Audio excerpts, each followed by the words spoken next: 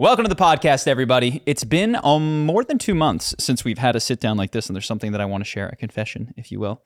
For those of you who've been watching the podcast, you know I've been a pescatarian for many years at this point, but I actually started eating meat about 2 months ago, and I wanted to share why. For two reasons. One, because I've talked about it in the past, and I wanted to update people and let you know where I was at. Not necessarily trying to move anybody towards my direction, but I wanted to just express myself honestly.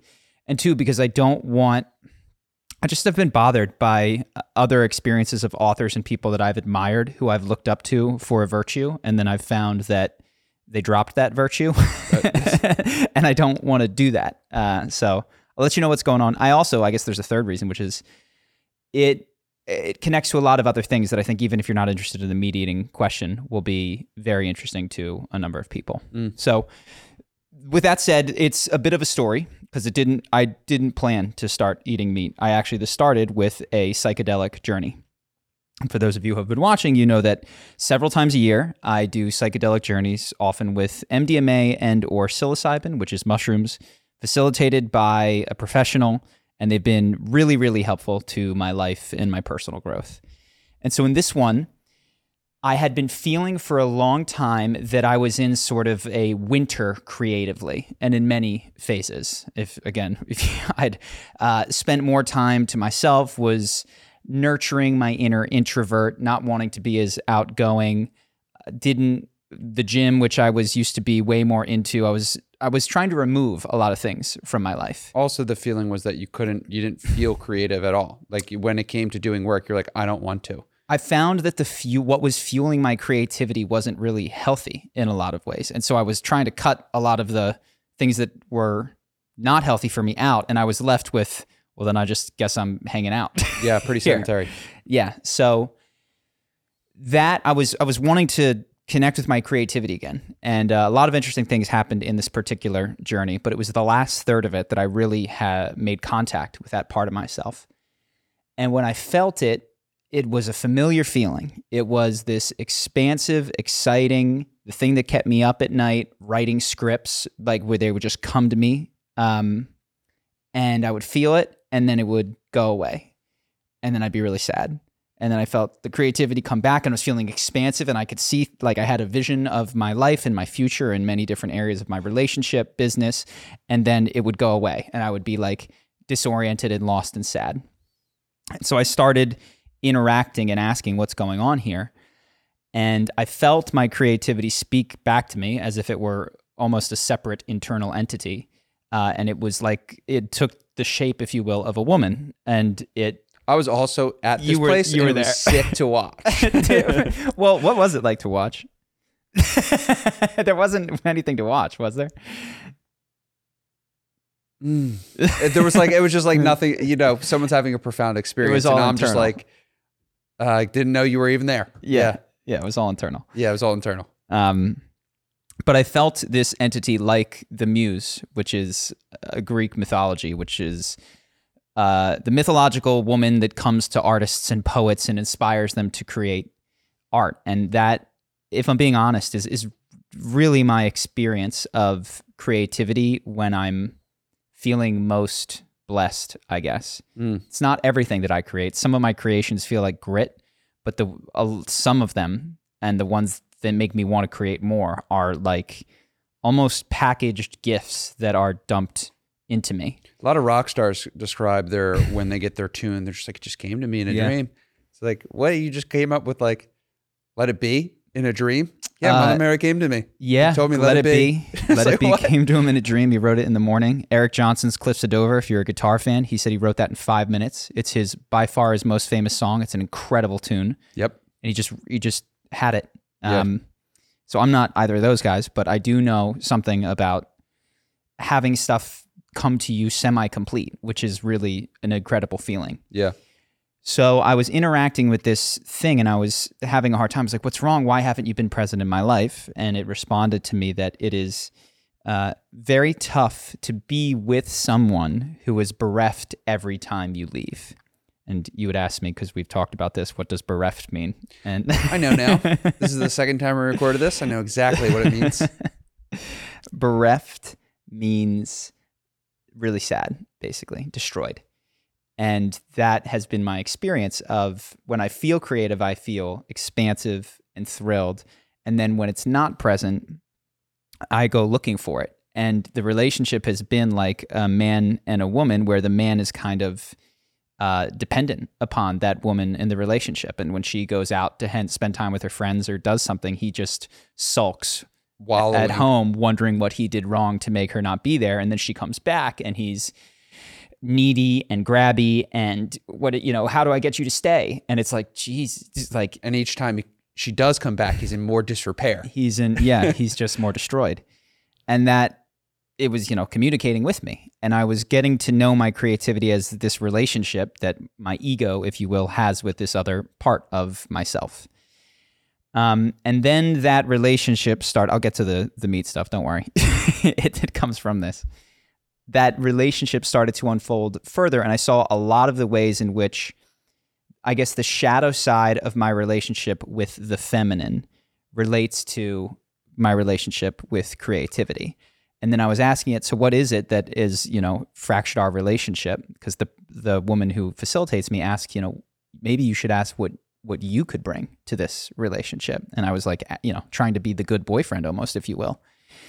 And it was indicating that I try to use it for my own glory, which I don't think entirely describes how I relate to the feminine, but is the shadow side of how I relate to the feminine, which is to say, there's a part of me that if I have an attractive girlfriend, wants to show that off.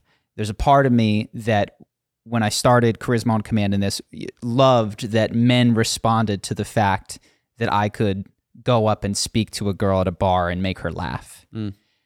And as regards creativity, it was not me being open to creativity for creativity's sake. It was me being open to creativity that gave me a video that I could put on the channel that made people really happy and like me, that earned me money, that did all of these secondary things that were not merely connection with creative energy. No, it was a transaction. So you would use your creativity to transact in a way that benefited you in very egoic ways, correct? Not entirely, but that was certainly a part of my relationship, yes. And it was like, I think this is somewhat true of my relationships. It's like, you want part of me, but not all of me. So when I look at my relationships, a complaint of my girlfriends has always been, you want me to come over when it's convenient for you. You don't want to do these other things that I like. Like, you want to carve out this space that works for you, for me to fit in and be available. And you don't want to meet me in the ways that I want you to. Mm-hmm. And I've never been controlling at all in my relationships, I don't think. But what I have been is I was like, here's the available space for you, and that's it. And people are like, well, I'm bigger than that. Like, I want you to, I don't know, go to my family's thing, or like take me on a vacation or something. I was like, that's not what's available. Like, this is the box that's available. And I've been that same way with my creativity, which is, here's the box that's available. Make me a video that people like, that is fun for me to make, that is related to these topics. And so that created a lot of shame in me as I started to see that dynamic arising, and, was thinking through my relationship and work and creativity, and started, I think, more sincerely asking, how can I be a better relationship partner, from a place not of trying to get out of being a bad boyfriend, but of like actually seeing the partner. Another vision that I had that, again, I don't think this is entirely me, but has been the shadow aspect of it, is me, which has never happened, but it's just like the movie image, in a wife beater, walking outside, like about to go do a drug deal or something, with the woman that I'm with is like shaking me, like, there's a crying baby inside. It's like, don't go, you don't have to do this. And I have like no connection to her pain, if that makes sense. Like, another thing that came through in this was my connection with what I would describe as nagging, is like, how do I get that nagging to stop? Let me give you what you need to just not nag me anymore, whether that's a word or the bare minimum number of date nights or the, how can I make this complaining stop versus feeling into why I'm being nagged to go on more dates or something and feeling the love and the desire for love that is actually informing that. And so, I think of, I'm sitting there playing video games and girlfriend comes over and wants me to give her a hug and greet her. And that to me is like, okay, let me give you the minimum amount of attention so I can get back to this thing that I'm doing. And it has not been a deeply relational part. Again, this is not my entire relationship experience, but there's aspects of it that are like that. I think if it was my entire experience, I probably wouldn't have many relationships. Got it. So I'd like to ground this a little bit. So you started with why you came from pescatarianism to... We're coming there. Yeah. I can feel where we're going. Yeah. I want people to know it's coming around the corner. It's coming around the corner. So this is all to establish that my relationship with what you might call the feminine creativity has been dysfunctional in some ways. And this is what it was showing me. And so I said, okay, what can I do? What can I offer? What can I give you? And one of the things was crying, like, you don't even feed me. And my relationship with food has always been one of fuel and rules. Disconnection too. Deep disconnection. Taste is unimportant. What supplements do I need? What things? Like, this path of traveling down my gullet is just to get it into the furnace where it can be burned and converted to... I think most importantly, so you can energy. Get it to stop not nagging. Because for some of the viewers that don't know, I live with you. And I've watched you just not eat for 24 hours. Mm-hmm. And you only not eat for 24 hours because after 24 hours, it actually nags you enough to go eat. Yeah. And I think you could go longer if that nagging would just go away. And so that's your connection to food. It's like just enough to get it stop nagging. Correct. Yes. And so that's the nagging piece of like, I have to eat. But if I didn't have to eat, I would. Like, I don't savor things. Yeah. And if I'm there, I'm more interested in the conversation or the other thing or getting back to what I was doing. Yeah. And then on top of that, I added rules around, this is a not okay food. This causes suffering. This is an okay food. This doesn't cause suffering. And so you guys have probably heard me, if you're watching this podcast, talk about my ethical stance on eating meat. And like, everything was within that context. And so I asked, what do you want to do? Like, what would you like to eat? And I was, hoping to hear more of what already you've made okay. And it was very clear. It was like, I want steak. And that created a real point of tension in me. And it activated what I feel come up, which is, if you will, like the masculine mind, rational part of me that is dominant in me, I would say, gets very afraid when that's suggested, because that activates me being bad, because I have rationally come to the conclusion that, which I think is totally fair, the factory farming in the United States causes far more suffering than it even needs to in the name of being cheap. And that even if you go beyond that it's a real thorny thing to, even if you have an animal that is raised humanely, it is a real ethical quandary / bog around what some people call it humane slaughter, some people call it murder, depending on your perspective. For me, the real issue has always been the torture that I would say is present in factory farming. But still, there's large ethical questions around other mammals especially, and I've drawn the line and said I'll eat fish, but not these other things. And so that created a whole issue that I didn't know what to do. And in trying to forge this relationship with this part of me, I said, okay. And I went out, and the next night when I was feeling up to it, I got steak. Well, for some context, because I also am like understanding, this is like a dialogue you're having in a psychedelic journey for about 15 to 2 hours. No, an hour or two, and then continual. And then you come down do with I have to do it? And crystallized insight, which is this point you just made. Well, concretely what that has meant is that I've had steak in the last 2 months, I don't know, 3 or 4 times, and I've had chicken much more regularly. But there's a couple pieces that I think are so my mind hasn't changed, if that makes sense. but I'm trying to engage in a project that I have mentioned for a while of shifting the seat of morality to this rule-based morality that I've been cultivating since I was a philosophy major in college, and then even before that when I was a kid, to a heart-based morality, a trust in myself. And that's very scary because when my heart or my gut tells me to do something that contradicts what the rules say, that makes me frightened that I will just become a monster and is very scary. And I've not wanted to lean into that for that reason, but this journey was one that sort of told me this is important. This is deeply important. Yeah. You said yesterday, which is, I think, brought more insight into it, which is like, as a child, you might have this desire to punch your brother in the face because he's stolen your toy. And you're just like, it's coming up in me that I want to punch you in the face. And then your mom might say, you're not allowed to punch your brother in the face. And so this voice becomes the rule set of you don't punch people in the face just because you want to. It's not nice. Yeah. And so that sort of same energy is carried forward all the way to now. And now you're getting back in touch with like, I can have that experience of my connecting with my intuition and it being not a horrible thing. I can feel that same thing that you want to punch me in the face. I'm gonna kill you. And you won't act on it, but you can also listen to the intuition because it has something to speak to you, some sort of wisdom. So what? Yeah, I've thought about this since I think everybody has an experience of being socialized, which is you come into this world purely instinctual. And if you've got a toy and your brother has the other toy and you want it, you will crack him on the skull with your toy. Or like you've seen 2-year-olds just like they just take, grab, smack. They're deeply instinctual, egocentric, and their trust in their own instinct is total. And they're violent.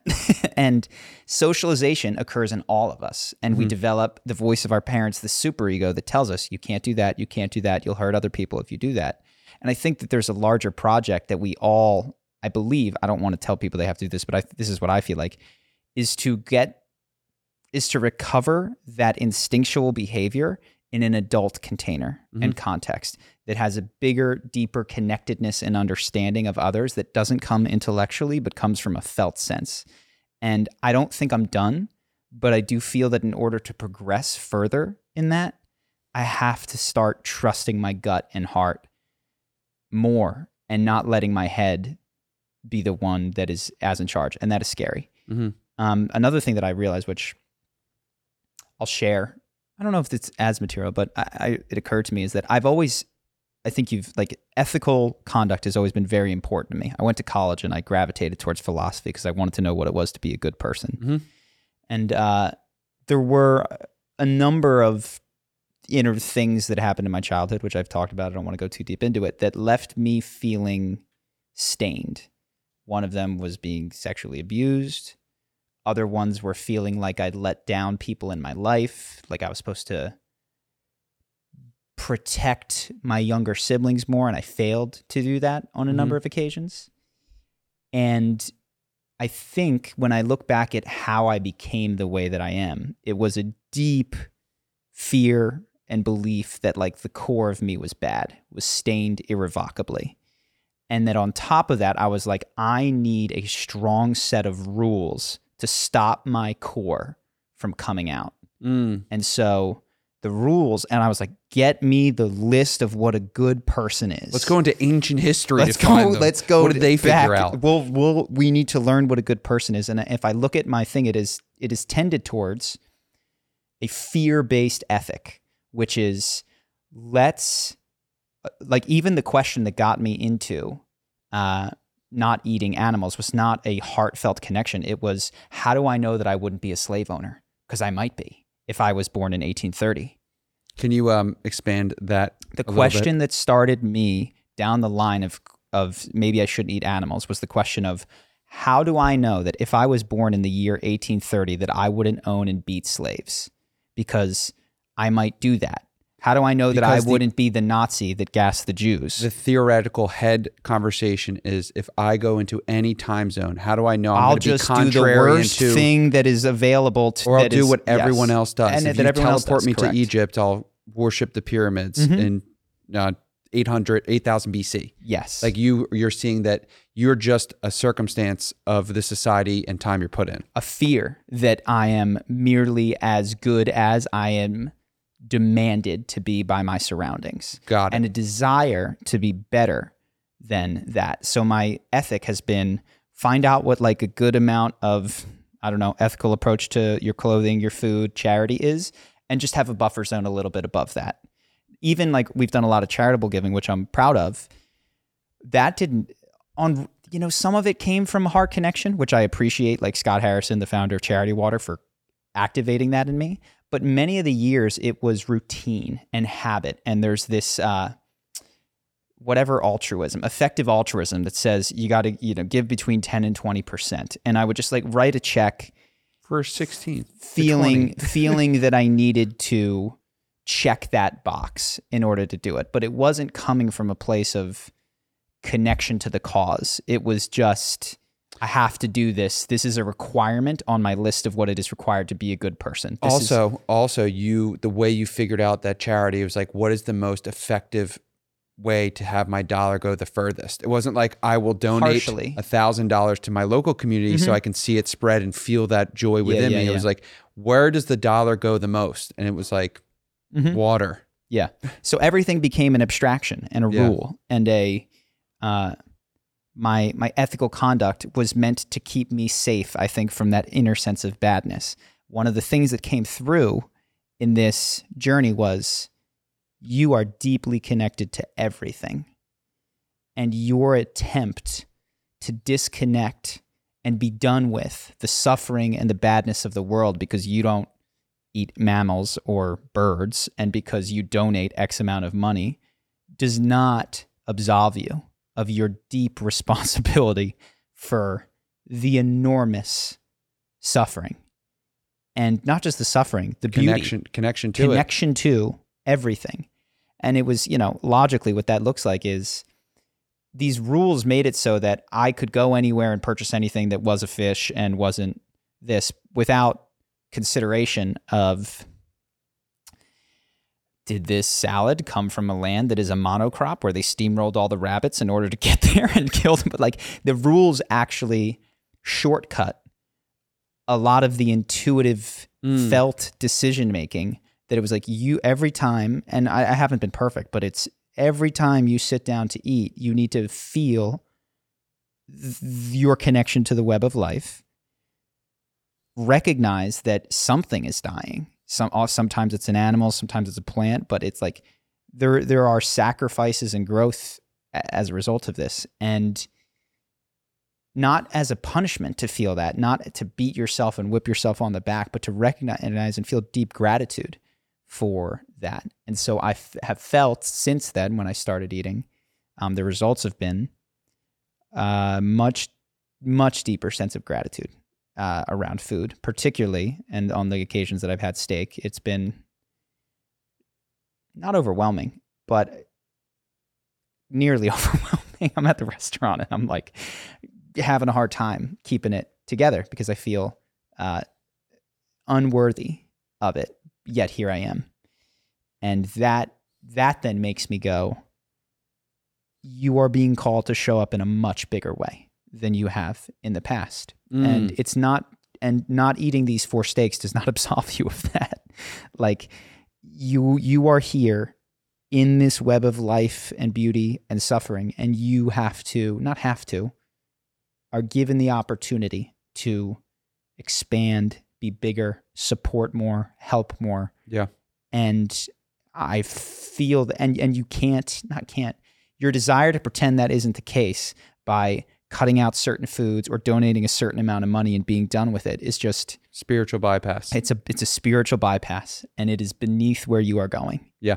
And so that was a piece of it. Another thing that has happened since then is I have felt way more creative and expansive, and I've written way more things than I have what I had always had in the past, which was this running list of ideas, which would just like my writing process for videos was never one video done, another video go. Yeah. It was always like planting, like they're all kind of growing at the same time.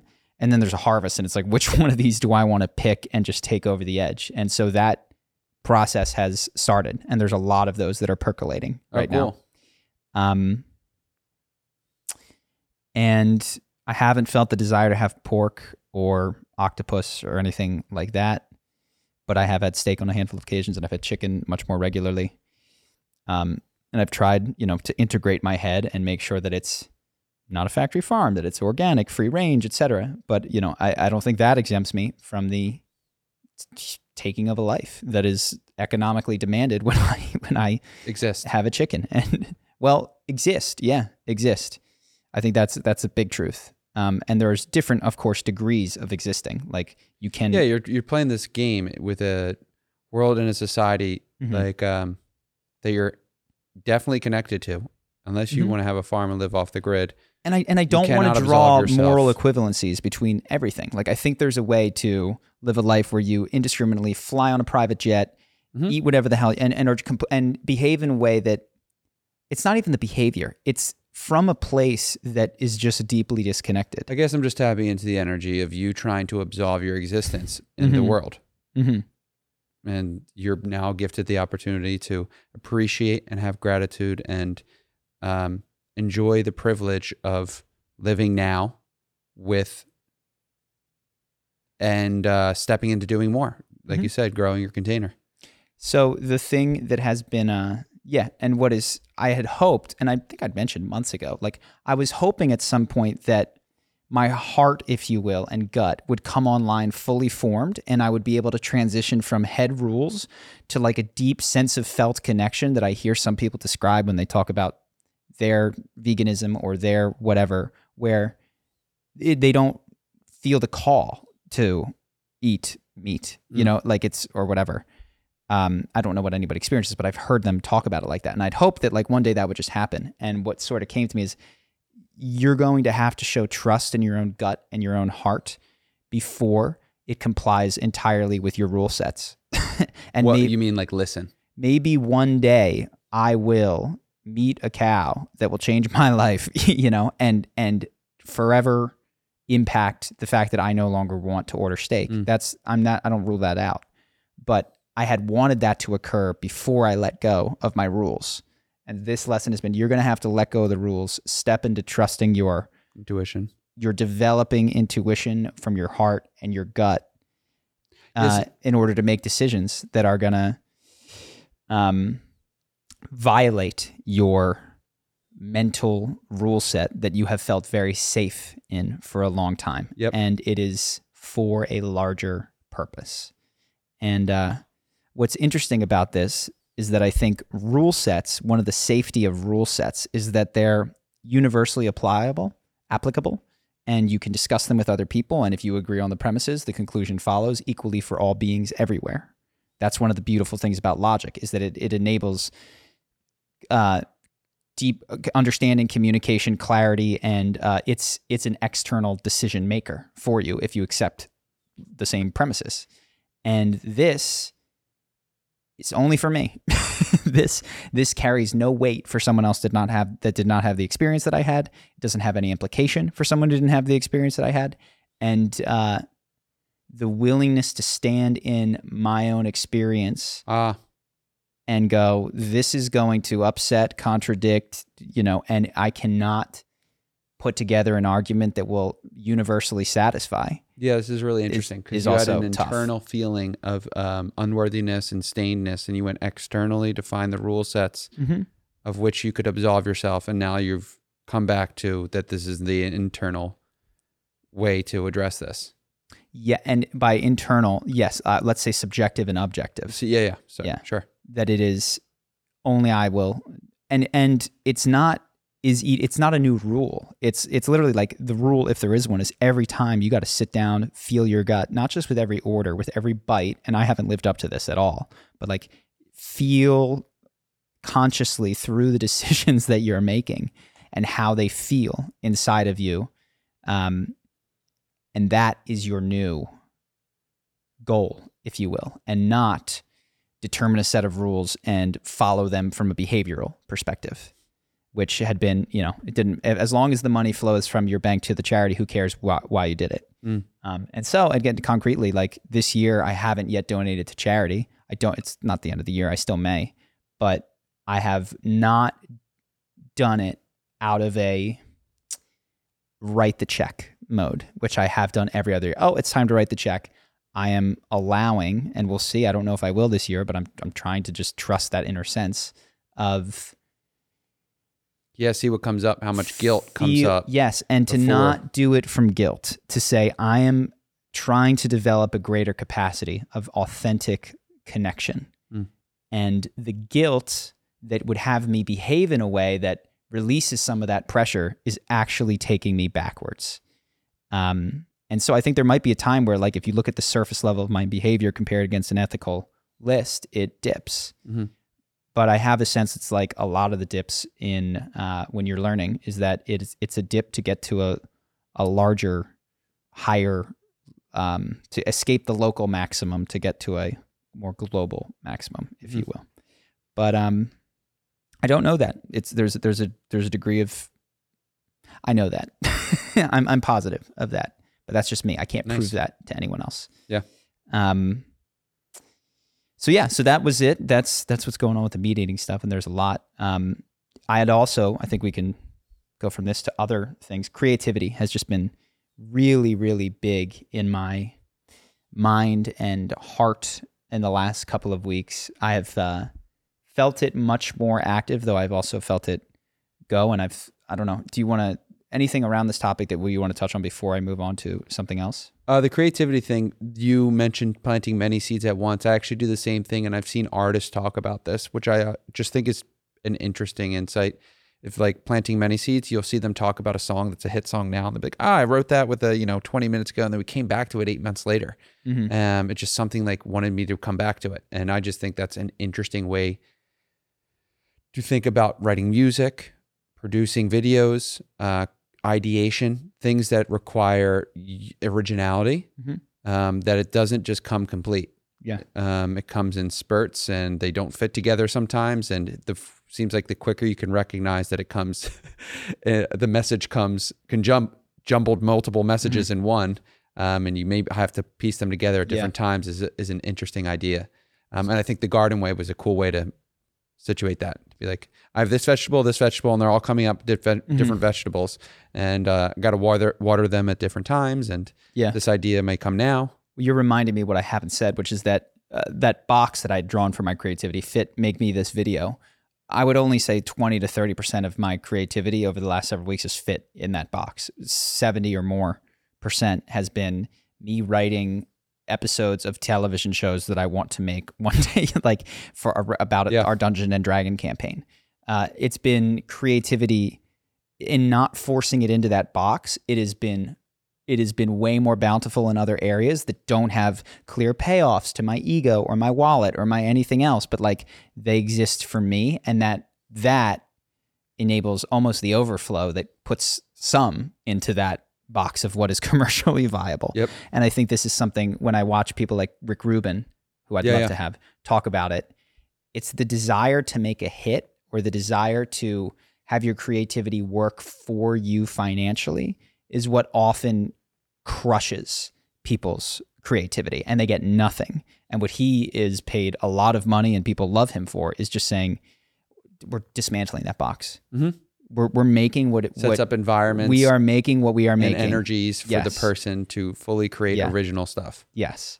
And he's a music producer, and he's worked with a bunch of... And he gets artists back in touch with their creativity, and sometimes they make their best work. So one of his huge success stories, he's got many, is Johnny Cash revitalizing his career with Hurt, which is not something he would have done without opening up.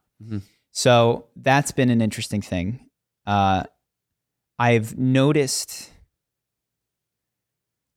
I've seen, as I was like looking through YouTube, I mentioned to you that I saw there's this whole group of Charisma on Command copy channels. And I see, it got me thinking about the creative process. And I think the early stage of creativity is just copying the people that you love. And so if that's what they're doing, great.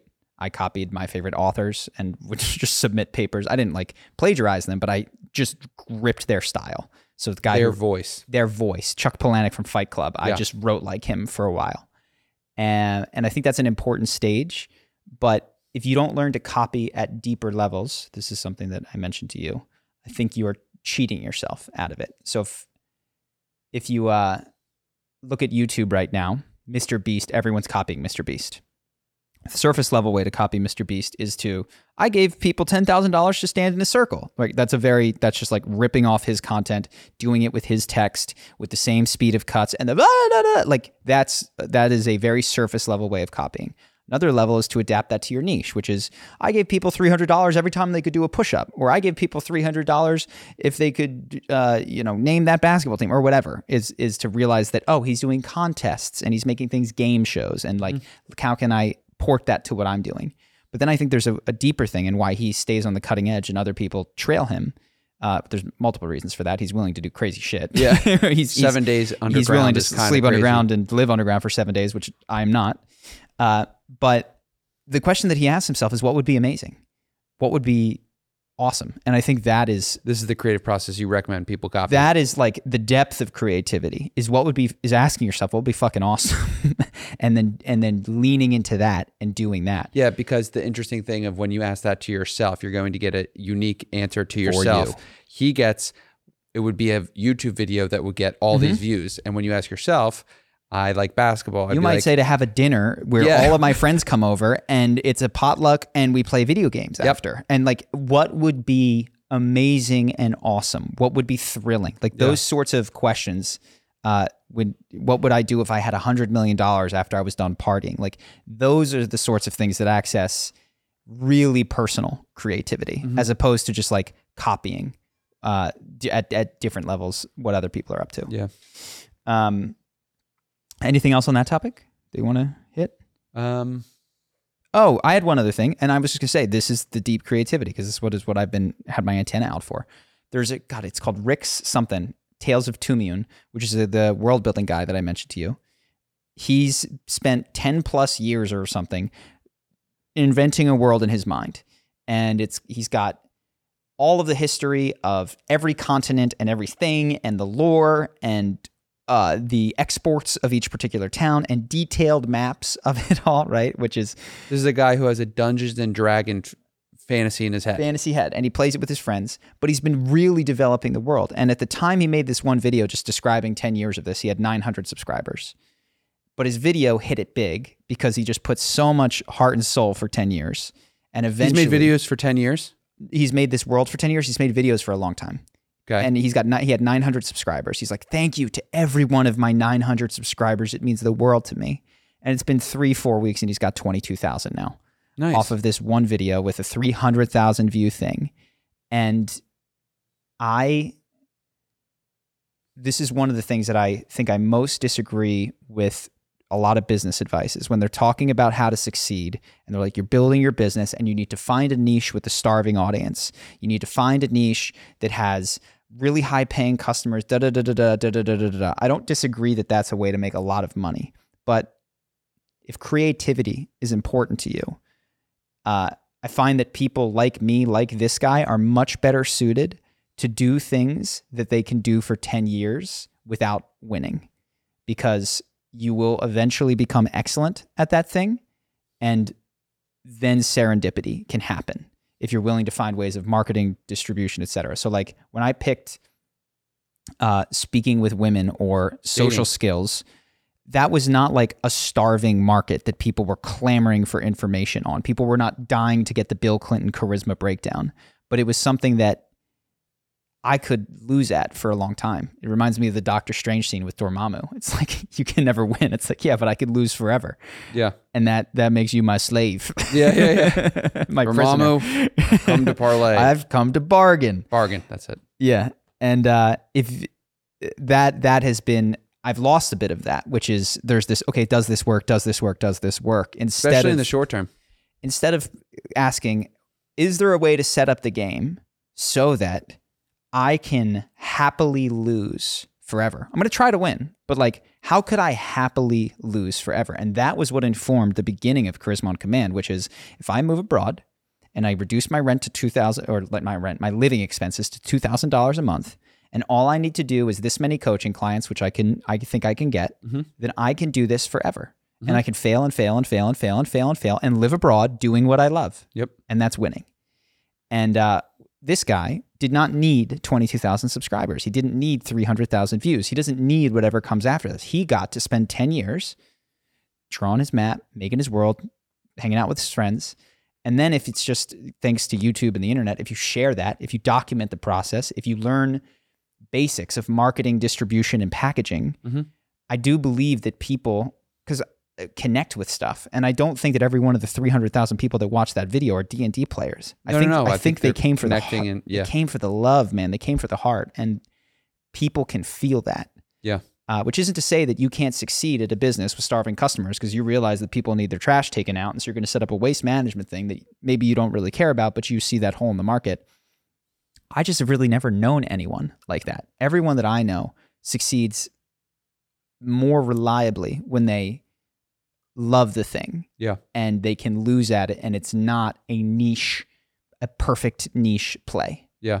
And the people that I've seen try to pick perfect niches in my life, I know that they're out there, but have not succeeded at the same level. They get bored and they quit. So a little bit around creativity there. And it's been a long time since we've had one of these, but we can talk Hasan Minhaj. Sure. We'll do that. Hasan Minhaj, for those of you who don't know, had a New Yorker article written about him. Now it's been probably a couple of months, that was called Hasan Minhaj's Emotional Truths. And in it, they interviewed him, and he confirmed that he had essentially made up aspects of the stories that he told in some of his comedy specials. The three that they focus on were one where he talks about the girl not wanting to go to prom with him, and he tells the story of being rejected at her doorstep, which apparently didn't happen. He says she did reject him, but not at the doorstep. Another one was of an FBI agent infiltrating his mosque after 9/11 as they looked for terrorists, culminating in this guy pinning him on the hood of his car. Didn't happen. His mosque wasn't infiltrated. He's got this big scene at the end of his special where he shows on a giant screen the 60 minutes of the FBI agent who did do this in a different mosque, like shows this guy and makes a big point of it. Didn't happen. Then the third story is about opening an envelope around the anthrax scare time that had white powder in it. Allegedly, the powder fell onto his little, I don't know if his son or daughter's infant's face. He was rushed to the hospital. His wife freaked out at him. Didn't happen. He did get an envelope with white powder and said, "Wouldn't it be crazy if this was anthrax?" And that was that. That was that story. And so he was beat up for this in the news, and then made a video that I thought was so interesting because it seems like he got himself off the hook without taking responsibility. And I thought it was, if it worked, it's a masterclass in, let's call it persuasion or handling cancel culture. I'm just very surprised. And some of the things that I thought were interesting is he focused on, which was true, the weakest part of the argument against him, which is I see a lot of people do this in arguments. You make 3 points against someone. I just do character assassination.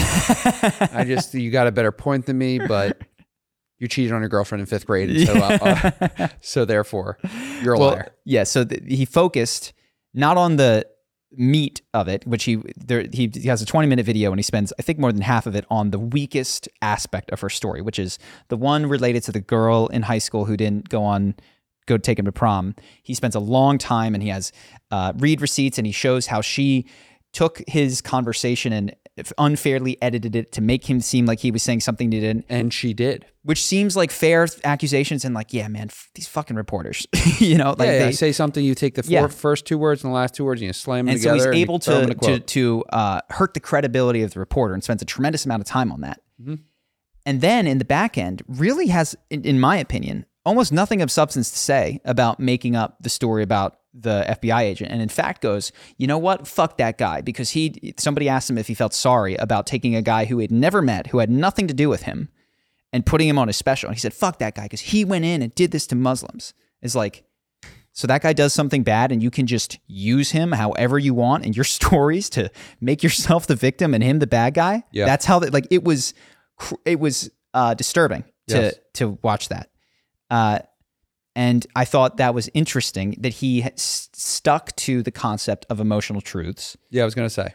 Throughout this, that these things didn't happen, but in order for the audience to feel the journey that I want to take them on, if I say this creates a better emotional roller coaster, and I collapsed events. And another thing that I see people do is in arguments, we have these things like emotional truths that we carve out exceptions for. We say like, there's a time and a place where you're allowed to tell the emotional truth of something, and that's totally acceptable. He's misapplying that, right? So like you talked about Dave Chappelle. Yeah. Well, let me, because I like the personal stories. It's like I use emotional truths to tell stories all the time, and I embellish them so that people listen. I told you a story of like, I got jumped in college, and like, if I tell you I got jumped in college and nothing really happened, no one really cares. It's like, you don't understand. I was so scared at the time. I felt like I was dying. And so, but if I tell you I was jumped and there was a gun and it pointed in my face. Well, you never said that. You've never even done that. What I'm trying to connect is a real story that I was scared for my life. And some people be like, yeah, so that happens all the time in Philadelphia. Like, but nothing happened. You weren't hurt at all? No. So it was like, but you don't understand. I had to scream fire, fire, fire. And I was scared. And so what you're describing is telling the truth though. Yes, but I'm telling you how Hasan Minhaj would embellish the story to get you, the viewer, to understand that my emotional truth is more valid. And that's why I'm bringing in a gun into the situation so that you what you're pointing are bringing more credibility into what my you're story. Pointing out is that the way that people experience something when present and the way that it sounds when the facts are related are often mismatches. And my guess is that happened a lot to Hasan when he was a kid and when he was experiencing being picked on or bullied for being different and for being from India or whatever, that he learned people don't understand me when I tell them the truth of my life. The only way to get them to understand my internal feeling, it's a lie, is to lie about what happened. And that way they'll get the severity that I want them to feel. Yes. And so what comes first is I want you to have a reaction. And if you look at Hasan's, like, where was he driving at? It wasn't humor in those moments. It was elevating himself at a time where victim status was incredibly high and hero status of overcoming the victimhood was super high. And that was what he wanted to happen. And the story that he had didn't create that. So he had to change it to make you feel a certain way about him, which I think is... And he transformed the word of emotional truth to benefit him millions of dollars in TV specials. Yeah. And that's the major problem I have. It's like, they're just emotional truths and this is what everyone does. It's like, yes, I do it, but no one pays me thousands and hundreds shows around no one pays me money to just lie to them all the time. And to be clear, and if you did it in a way that I found was detrimental to me or screwed up my understanding of the world, I'd be pissed. You know, like even in a personal relationship, like if you related a story to me and you lied in a way that just didn't make it funny, but actually impacted my understanding of who you were or who, like, that somebody else had or a mutual friend we had. I'd be fucking pissed. Yeah. But that it's, and I think a good point to point this at of like, and he pointed to comedy again. He uses words to like, hide his actual prerogative and things. And so like everyone's seen a lot of the Dave Chappelle specials and there are a bunch of lies in there. He talks about a guy, crackhead, coming into his house and him having a loaded gun where he has to shoot him with buckshot, birdshot, birdshot, and the guy still survives. And you just know Dave Chappelle didn't murder somebody in his kitchen. But you do know that like the emotional truth he wants you to know is that like this guy's crazy and he's willing to go through bullets to whatever, I forget what he was doing. He's just trying to make you laugh. And it's to what end? And other commentators caught on this pretty quickly. What I thought was most amazing about Hasan is that he seemed to, at least from the comments, have turned the tide by focusing primarily on the disreputability of the journalist. Yeah. He also came in there with what I would describe as a very patient reaction where he didn't yell and scream. He said, well, let's take a look at this. And he was able to, in my mind, not learn the lesson of you lied and you got caught. Yeah. And this wasn't an oversight. This is probably a way of making your content that is more than the three stories and perhaps a way of being in the world in your relationships where if you want someone to feel something, you, at least within the context of performing on stage, feel entitled to make stuff up. This happened years ago, and many times there was Oprah Winfrey had a lot of these authors on that had written these horrific books. A Child Called It. I don't know if she was on Oprah, but the other one was A Million Little Pieces, James Fry, who had this horrible addict story. And it came out that he was an addict, but it wasn't that bad. And the things that happened in the book never happened. And the question everybody asked was, story? No, it was a true story. The question everyone asked is, why didn't you just write this was fiction? And he couldn't answer, but the answer is because then you wouldn't have read it. Yeah. Because you wouldn't have read it. And if Hasan had said, this isn't what happened, but I think it's funny, it's not that funny, and it's not that interesting, and it doesn't really tell us anything. And so if you're relying on the lie to build an edifice of fame and fortune and attention, and that's, it's messed up. And no one, like you said, he watches Dave Chappelle is confused about what's going on with the buckshot. No, they're just laughing. They want to see more lies. Yeah. And no one's going to the police in Atlanta or wherever and being like, Dave Chappelle, have you guys looked into this?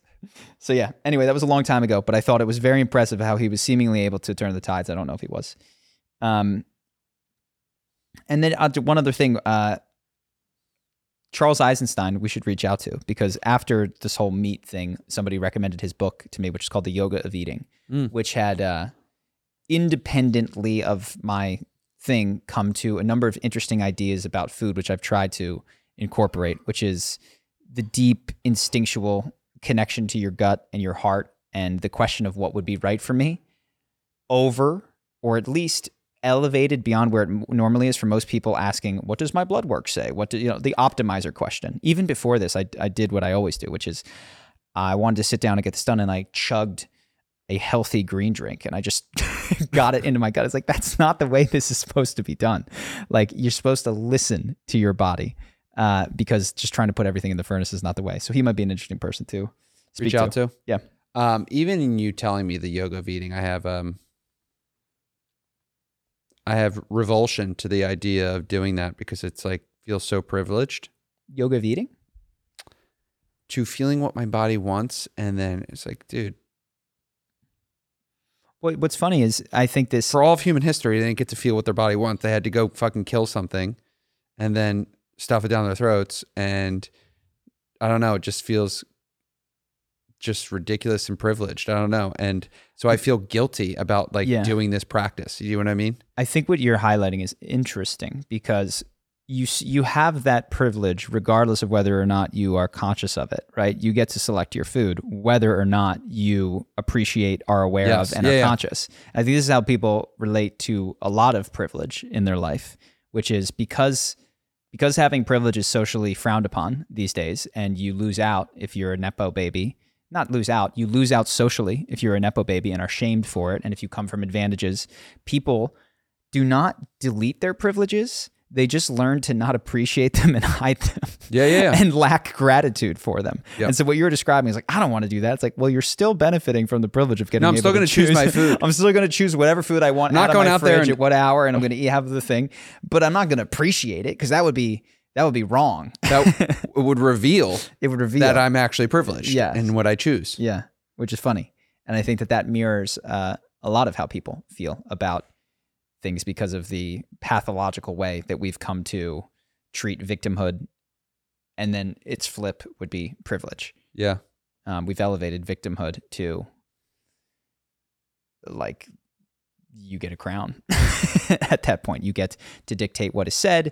You get to dictate. I feel if I am the victim of something, I get to have my opinion much more loudly. Yes, you get an opinion. And I don't know where I got that idea, but I'm just like, I know where you got that idea. If I don't get to choose what I get to eat, everyone gets to know that I'm not choosing what I eat, and I yell at them for it. Yeah. No, and there's a responsibility taking in when you recognize I think this is one of the things that is confusing about the whole victim piece, which is there are victims in the world, and they need to be listened to, and there's reasons why they might not come out, and all of that stuff is true. But one of the problems is that when you embrace that entirely to the exclusion of your power, you necessarily let go of your responsibilities, right? Like, what might I have done that did not cause me to deserve this, but might have made this bad thing that happened to me more available? What responsibility might I have to move past this? And what you're describing is not wanting to have the responsibility of gratitude or the responsibility of answering the question of why do you eat what you eat, because you don't even think about it. Yeah. You just do it, and you can't be held accountable because you don't even think about it. I have a lot of like shirking of responsibility. Even if I was the victim, I don't really want to identify as it because then I have the responsibility of holding that role too. It's like part of me just doesn't want to hold the responsibility of something. Versus interestingly, like if you are a victim, like you said, you get an opinion and it counts and people have to listen. And responsibility, the burden of responsibility is lifted. Like you're not expected to do anything more than feel how you feel and say what you want to say. And we're not going to push you further than that, which I think is a pathological way of dealing with victimhood. I also feel that the prior way of dealing with victimhood around, say, Hollywood and like Harvey Weinstein type behavior was also fucked up, which is there are no victims, like power, might makes right. And we have no understanding of the emotional duress that someone can be put in to get them to acquiesce to something that is deeply wrong for them and that they don't want. Yeah. And so, it was screwed up before. It's screwed up on the other side of the pendulum. Hopefully it lands somewhere safer. Cool. Yeah. Anything else? We done? Do you want to mention the swing back of woke culture that you're sort of using as a litmus test with the OKC? Well, I think this is interesting, and it's related to the victimhood thing, which is we are definitely past peak woke. And one of the things that made me realize that was, if you guys have followed the story of Josh Giddey, who is he's a basketball player who plays for the Thunder in Oklahoma City. He was accused online of essentially statutory rape of having sex with a minor that was there, and there's screenshots, but it's not totally clear, and there's some evidence, but he hasn't said, and now the family's not cooperating. But the fact that he has not been deleted and removed from the team, 2 years ago, he'd be gone, I think. And there's a number of other athletes that we just watched videos of. There was a punter on, I think, the Bills, who had an accusation against him that turned out to be completely false. He was gone. There's the guy on the Dodgers, the pitcher, who wasn't canned because I think he was already past a little peak woke and he was a more talented athlete probably than the punter. But it was revealed that the accusations against him were completely fabricated in order to steal money, and there was hard evidence of that in this woman's text messages. And I think that we've seen enough people collectively as a society game victimhood, steal victimhood, use it to abuse and hurt others, that I think we're hopefully coming back to a healthier place of not believe everyone who claims victimhood, but investigate everything. Don't shut out things that you don't immediately understand or can't conceive of that famous person doing, which seems to be where it should have been all along.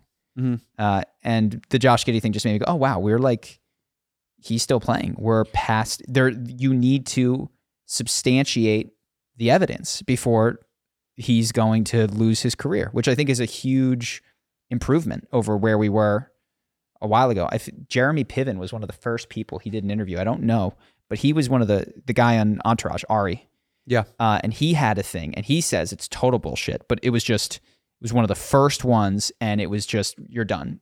Ties cut. Was he removed from the Mike Tyson podcast? Is that what he was currently doing that they just removed him from? I don't know.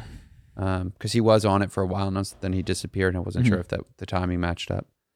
Another one that's interesting is, and again, I don't know, Kevin Spacey, who had a weird response to his allegations, has won in civil court against, I don't know all, but many of his accusers. Now, civil court and criminal court are not the same. It doesn't establish the truth of the matter, but it's interesting that, I mean, he was just done. They canceled the show. They canceled his hit show, was over. Now, to be fair, his response with that video was unhinged, and it added credibility to this guy's lost his marbles. Yeah, I don't really remember the details. Did you see the video? No. He started talking like his character, Frank Underwood, and it was just crazy. It was crazy. I don't know what was going on. But we're past that, I think, this is over. Aziz Ansari lost his show, Master of None. Right? Yeah. He was the guy who had a date where everything was consensual, and then she wrote a salacious story about it. And, he was... This was early. What year was that? I don't know, but that was pre the peak of it. That was just, you get accused, you lose your show, you're cut. Yeah. And now we're to it seems like a healthier place of like let's let the evidence come out. Yeah. Which is good. Another random thought that came in the last 24 hours was the Elon Musk stuff. Oh my gosh. And oh my gosh. It was interesting to get your side of the story because you're like, have you seen what Elon Musk has said? And it's like, he's telling the advertisers to go S his D, right? Get fucked. Yeah. Go get fucked. Because they don't want to advertise on X, AKA Twitter anymore. And then I went on TikTok and saw the clip and saw the reaction to this. And people are really praising him. They're in the comments on TikTok saying, like, go Elon Musk, the only one standing up for us. And so it was interesting to see your reaction. You can tell me yours. My reaction, yeah. The community under the post and comments. I don't know, like, it seems to me that the label of anti-Semitic on the thing that he said was not necessarily appropriate to what he was saying. I didn't see this either. But I'm leaving that aside. I'm holding that, I'm a CNBC thing. He was a petulant child. His demeanor, and I could break down the body language, he was so reaction-seeking, so entirely reaction-seeking, hoping, begging for a response from the audience or the host. It was... Actually, when they didn't agree with him, he said it again louder. Yes, like a child. Yes. It was Might be an energetically so childish. And he may or may not have a fine point or whatever, but these days I'm becoming less interested in behavior and outcomes and more interested in the place that things come from. And when I watched that, I was like, this is a petulant, whiny child in front of a microphone. I also felt did you see the follow-up? He says that they're going to kill Twitter and that it's going to be their fault and everyone is going to see that the media companies kill Twitter. And it's a different energy than I expected of a guy who's just like, I'm going to beat this. Mm-hmm. It's much more like defeatist and you're in trouble. You kicked over my sandcastle. Your mom's going to come. They're going to see that. Tell to the judge. Who's the judge? The public. It was not strong leadership, I would say. And again, even if this winds up being a good play with some section of the audience on on whatever political side,